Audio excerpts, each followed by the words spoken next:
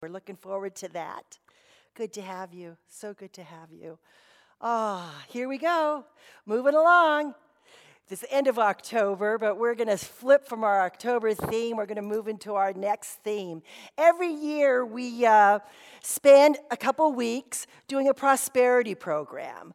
And today is the kickoff of that program. So let's take a look at, I'm going to be in charge today. Let's see how I do. Okay, we've got 100 Years of Science of Mind, which is our annual theme. We've got that going through the end of the year. November's theme for us, starting today and for the next through November, will be prosperity, abundance, and wealth. I told you we switched those, so not to confuse you. It says October, but we're going to use it all the way through November. And then today's talk is God's bounty. God's bounty. But this is what I really want to show you. Thriving is giving, and giving is thriving. Thriving is giving, giving is thriving. Reverend Megan created our logo for us. Isn't it beautiful? That's our logo for this year's campaign. And we're going to be talking about that today. We're going to be talking about thriving and what does that look like to mean that we're thriving in our life. God's bounty. You know, we talked last week, I mentioned, would you like to go from simply surviving to thriving? And I think most of you would like that. Most of you would like that. I don't know how many of us would say, I just want to get by. You know, let's see how we can do more than that. You know, thriving is giving, giving is thriving. Thriving is giving, giving is thriving. And we put it in that circle like that because what comes first? Does the giving come first or the thriving come first? Does the thriving come first or the giving come first? You know, what comes first, the chicken or the egg? You know, and that's really where most of us get a little mixed up, is that we think we need to be thriving in order to be giving. And it actually works the other way around. It works both ways, but giving is the way that we can activate. So when we talk about thriving, what exactly do we mean? What do we mean about thriving? You know, I looked up the definition, and it says to prosper, be fortunate or successful. It's like, okay, that's okay, right? But then the second one I really liked, to grow or develop vigorously or to flourish. I love the idea of flourishing. To flourish, to flourish. So, of course, I had to look up flourish. What does flourish mean? To grow or develop in a healthy or vigorous way, especially as the result of a particularly favorable environment. A particularly favorable environment. How do we create that environment in which we can thrive? Grow, prosper, burgeon, increase, multiply, or proliferate. Proliferate. Sign me up for that. I like those words. I like those words a lot. You know, so how do I create that environment? How do we create that environment in which we thrive? You know, who wouldn't want to, right? Who wouldn't want to prosper? Who wouldn't want to flourish? You know, life is about expansion, you know. Do you want to just get by, as I said earlier? Do you want to go to work, come home, sit in front of the TV, maybe go 1 week vacation a year, you know, just kind of get by? Or do you want to thrive? Do you want to have joy and laughter and play in your life? Do you want to dance? Do you want to sing? Do you want to travel whenever you want to travel? Do you want to have enough income to do what you want to do with who you want to do it when you want to do it? Right? Do you want to be able to give to those things that are important to you? Do you want to be able to give to the causes that are important to you? Do you want to be able to help your children? Do you want to be able to help your grandchildren? You know, do we want to flourish? Do we want to expand? Do we want to live in this world of abundance and prosperity? You know, to move beyond simple surviving to thriving. You know, and God's bounty is available to all of us. It really is. You know, and we can learn so much, and I do, from nature. We learn so much from nature. I think about the abundance of the universe, you know, because we can look around us, especially here, you know, truly everywhere. But where we live on this peninsula, we can look around us and see the abundance of trees, the abundance of leaves on one tree. Multiply that by all the trees, right? When we walk down the trails, can you just see the abundance? Can you see the abundance of the plants and the landscapes? I mean, we live in this agricultural hotbed, right? When we go by where the crops are being grown, we can really see it, right? One day, they're harvesting the field, and then there's nothing, and then before you know it, it's full of fruits or vegetables again.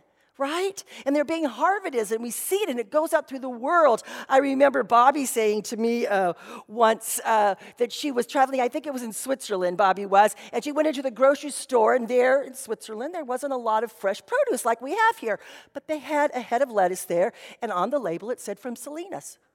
Right? And so, I mean, what we have here, we go out to the world. It goes out to the world. We feed so many. You know, within our bodies, think of the abundance in our body. Think of all the red blood cells, all the white blood cells, all the veins, all the muscles, all the organs. We have abundance. We were set up to live in abundance. When I was a little child, I was a worrier. I don't know if any of you were worriers, but I was a worrier. From as long as I can remember, from a very young age, I worried. I worried about everything. And there was I had comfort from this one of the things in the Bible that we used to read that really gave me comfort, and it still does today. I just love this verse. And I'm just going to read a little bit to you. Matthew 6:25.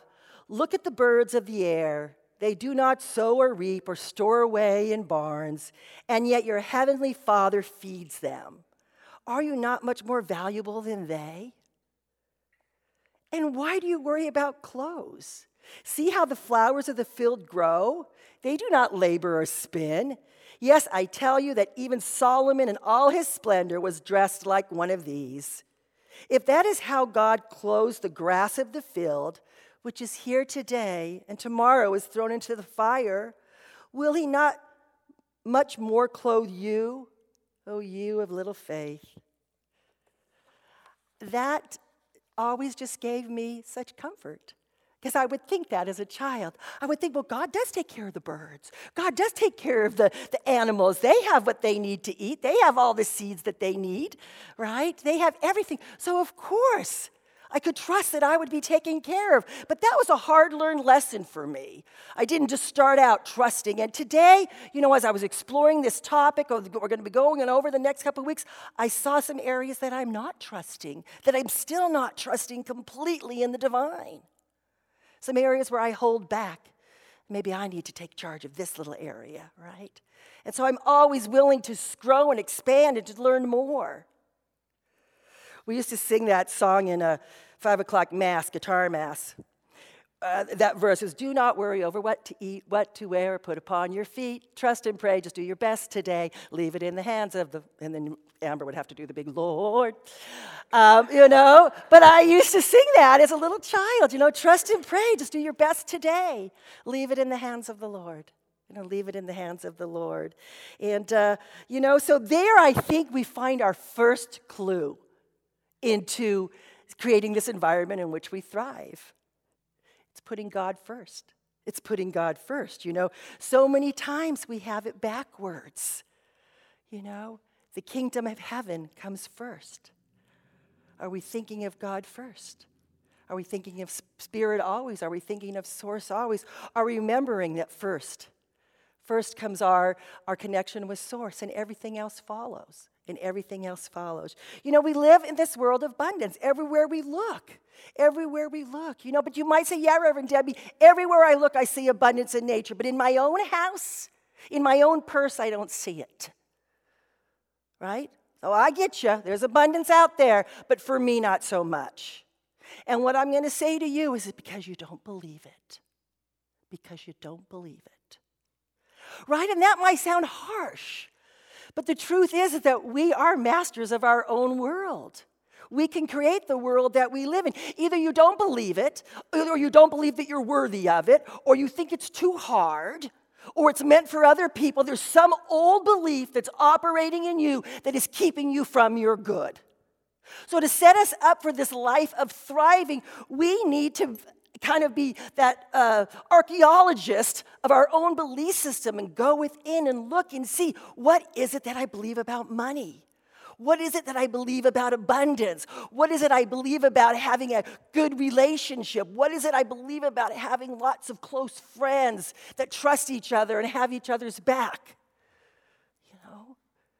And as we start to look at those beliefs, we can see the ones that are keeping us small.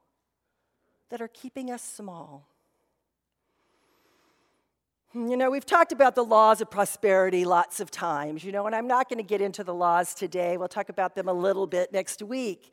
But every week at offering time, I remind you, that as we give, we receive, and that's truly the way that the law works. If abundance is not showing up in your life, is there any in your life that you are simply surviving? You can change that. You have the power to open the floodgates. Imagine that you're standing in the middle of a beautiful waterfall, right? And the water is flowing over you, and you're standing there, and you're in this stream. You're in this divine stream of abundance. This waterfall is flowing over you, and you're hiding. And you're thinking, don't get me wet. You're curled up in a ball, right? Or are you standing open-armed with open heart and saying, wash over me. Wash over me. Fill me to overflowing. Are you coming with a big bucket to catch all the water? Are you coming with a little thing like, please, God, give me just a little, right? We get what we ask for. We get what we ask for. How are you showing up in life? How are you showing up? And one of the other principles that I think is really important to get is that the divine flows from the inside out, not from the outside in, right? How many of us think that our good is coming to us from somebody outside of us? Our good is coming to us from our job. Our good is coming to us from the stock market. Our good is coming to us from our partner. Our good is coming to us from our friends. No, your good is being expressed from within. It's that whole idea that we must give in order to receive. It's part of that same cycle.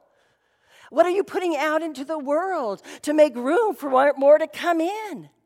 Our good begins within. Our good begins within. We might think it's backwards, and this might require a complete reversal of our thinking. It's certainly a reversal of a lot that we learned growing up.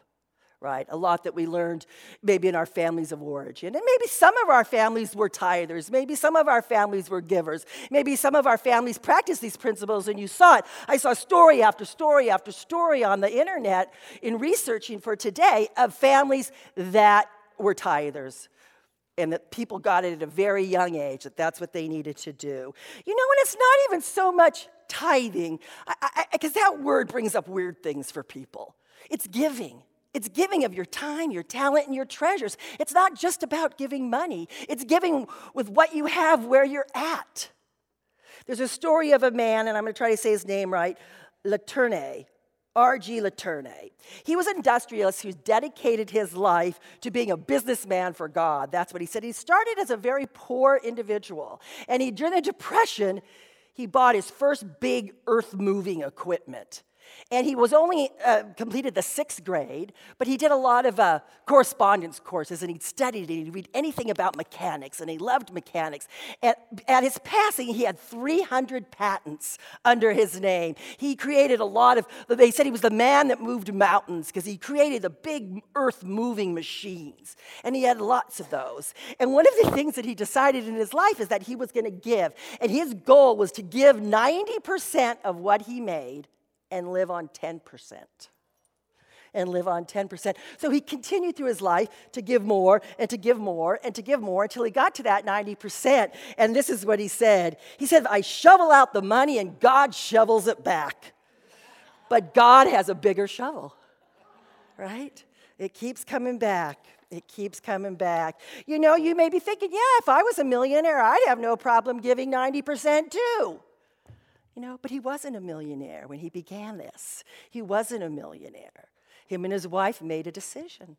They made a decision to practice the principles. As a gentle reminder, that whatever percentage of your income that you're currently giving, see if you can stretch it just a little bit. I don't expect any of us to get to 90%. Wouldn't that be wonderful if we could?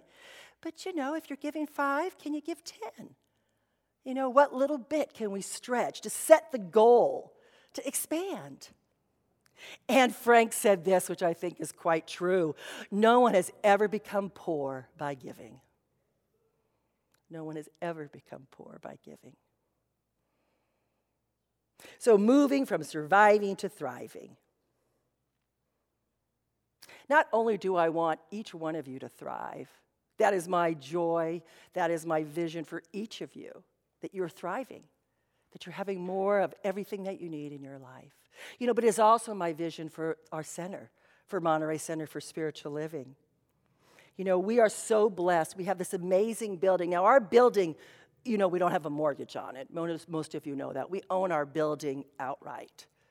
Very unusual circumstance for a center for spiritual living, to not have a mortgage. We are so blessed with this building. We have an entire first floor. If you haven't been down there, ask one of the board members to take you down there and show you. It is waiting for us to fill it in. It's down to the studs right now. We've got the electrical and I think some of the plumbing in there. But we're ready to step in. We've got a building committee that's going to meet here in December and start visioning what can that look like down there. We have so many plans and so many dreams and so many programs that we can bring to the center if we had that space. We're wanting to create that and have that. We are blessed with so many, with a dedicated core group of individuals who have stuck by the center with all the changes and things that have happened over the years. We have people who have been here since 1962, and they're still here. We have people that are dedicated to caring for our building. They come here on their off time. We have this ring thing on the front door now so we can see as people come and go. And these people come and they work and they clean and they garden and they love our building. They take care of it. We have congregants that are dedicated to giving, that are pledgers, that are tithers, that give, that help to keep our doors open. We are so, so blessed. One of the things that I hope that you're able to get behind is not just our building and not just our center, but our global vision. What is it about? If I give to this center, if I step up and I say, yeah, count me in, Rev.Debbie, what am I counting myself into? This world that works for everyone, a world that works for everyone, and what does that mean? We have our global vision, and I know that you've probably heard us speak of it. I made some copies, and Richard put them out on the table for you if you want to take it home and see what is this thing that Centers of Spiritual Living is really about. Is it in alignment with what I'm about? Is it what I want to give to in the world? It's things like we see a world that works for everyone, where all life is honored as expressions of the divine. Yeah, sign me up for that. Where people live according to spiritual truth, where humanity awakens to its spiritual magnificence, where we live as one global family. Where kinship with all life prospers, where we are called to conscious social action, where there's peace, harmony, and justice for all. And it goes on. I invite you to pick up a copy and take a look at it. Can I sign up for that? Can you agree with this kind of world? Are you wanting to support it and create it with your love and your dollars?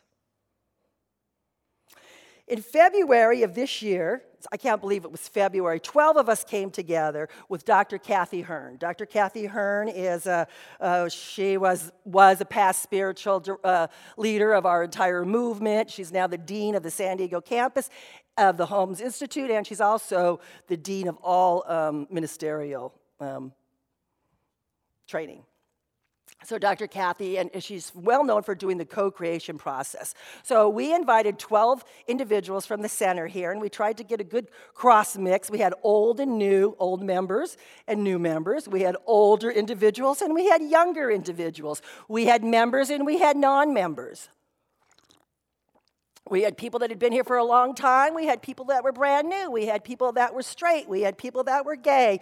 We wanted to have a whole inclusive group to come together and to create what's called the co-creation process, do the co-creation process and come up with our covenant.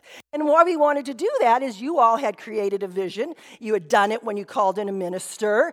And I had my vision of what I would like to create. And we decided it was time to come together and create a joint vision.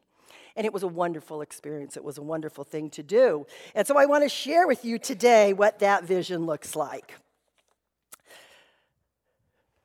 Let's see. How come I'm not going, John? Aha! So what we did is we listed all the things we thought were working well, and then we listed things we thought we weren't working well, and then anybody had these little stickers, these little dots, and we got to go up and put the dots on our top things. And then from those top things that we all agreed on, we created a covenant. And the first intention of our covenant is to move forward together as one unified body, that we come together with this joint vision, that we have a joint vision for our center that we move forward in. The next one is to be visible and reveal who we are. How many times have you heard that science of mind or religious science is the best kept secret? Right? Like, why don't more people know about this? People often say when they come into our teaching for the first time, I was looking for you all along. How come I didn't know about you? Right? So we want to reveal who we are. We want to be out on the peninsula where people say, oh, yeah, that church on the corner, that's science of mind. No, it's not Scientology. Right? It's a Science of Mind church. It's a Center for Spiritual Living. It's an amazing building. How many people come through our doors, and we hear this all the time, I had no idea this was inside here. It's beautiful. Right? When you're on the outside, you don't always know. So we want to be visible. We want to make ourselves known. We want to touch and transform lives. That's what we're about. We don't want you just to come here on Sunday and go, that was nice. It was good. I had coffee with some friends and blah, blah. Amber was great. We love listening to her. But no, I want you to transform your life. I want stuff to happen in your world, in your home. I want you to prosper. I want you to thrive. We all do. To engage new people in the life of our center. We love it that new people come through our doors, and we live in an area where people vacation. And so we get people that come and visit us, and we might not see them again until next year when they're on vacation. But we want to engage new people. I love it when new faces show up and they come week after week after week. We're loving it. We're growing. We're thriving. How can we get new people to be involved, excited, take classes, be here with us? To embrace people of all ages, faiths, race, and sexual identities. It was very important to us that we're inclusive, that everyone is welcome here. We say that all the time, but we really mean it. No matter where you are on your spiritual journey, whether you're Jewish or Buddhist or Christian, you're welcome here. We honor all paths to God. And we want our doors to be open, our hearts to be open. And finally, to be prospered and supported in the fulfillment of these intentions. Yes. You know, Charles and Myrtle Fillmore, I think, were the first that did this whole idea. They did a covenant with God when they started Unity. And their covenant, the very last line, they say, and we expect to be taken care of. And we expect to be taken care of. And they were. They always were. This is really tiny, and I'm sorry, but I have it on the next page a little bit bigger. We had a word of God, which was our word that we chose was wholeness. Whole. And then we had the quote is from Ernest Holmes, let us seek wholeness above all else.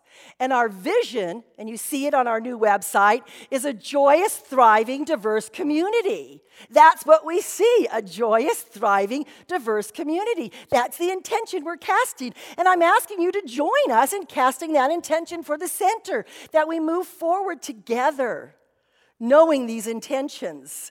And you probably remember that when you were calling in a minister, each week you all did the prayer together. And I'm not going to have you do it, or we're not going to do it each week. We would like to read it at board meetings and other meetings when we come together, but I'd like us to say it together today, to just cement it. And there's copies of it for you to take home.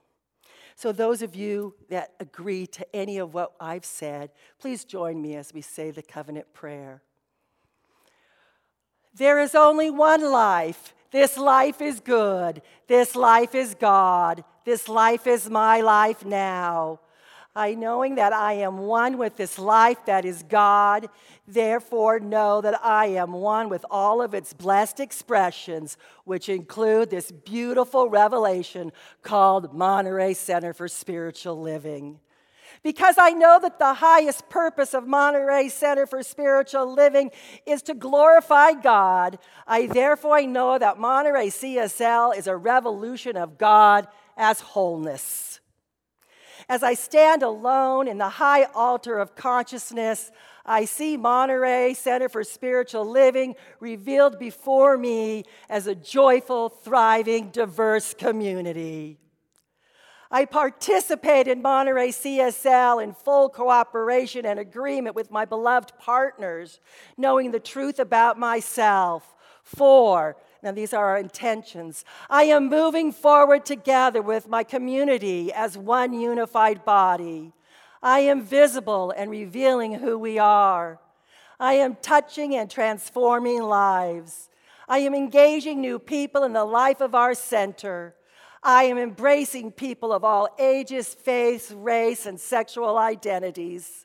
I am being fully supported and abundantly prospered in the fulfillment of these intentions.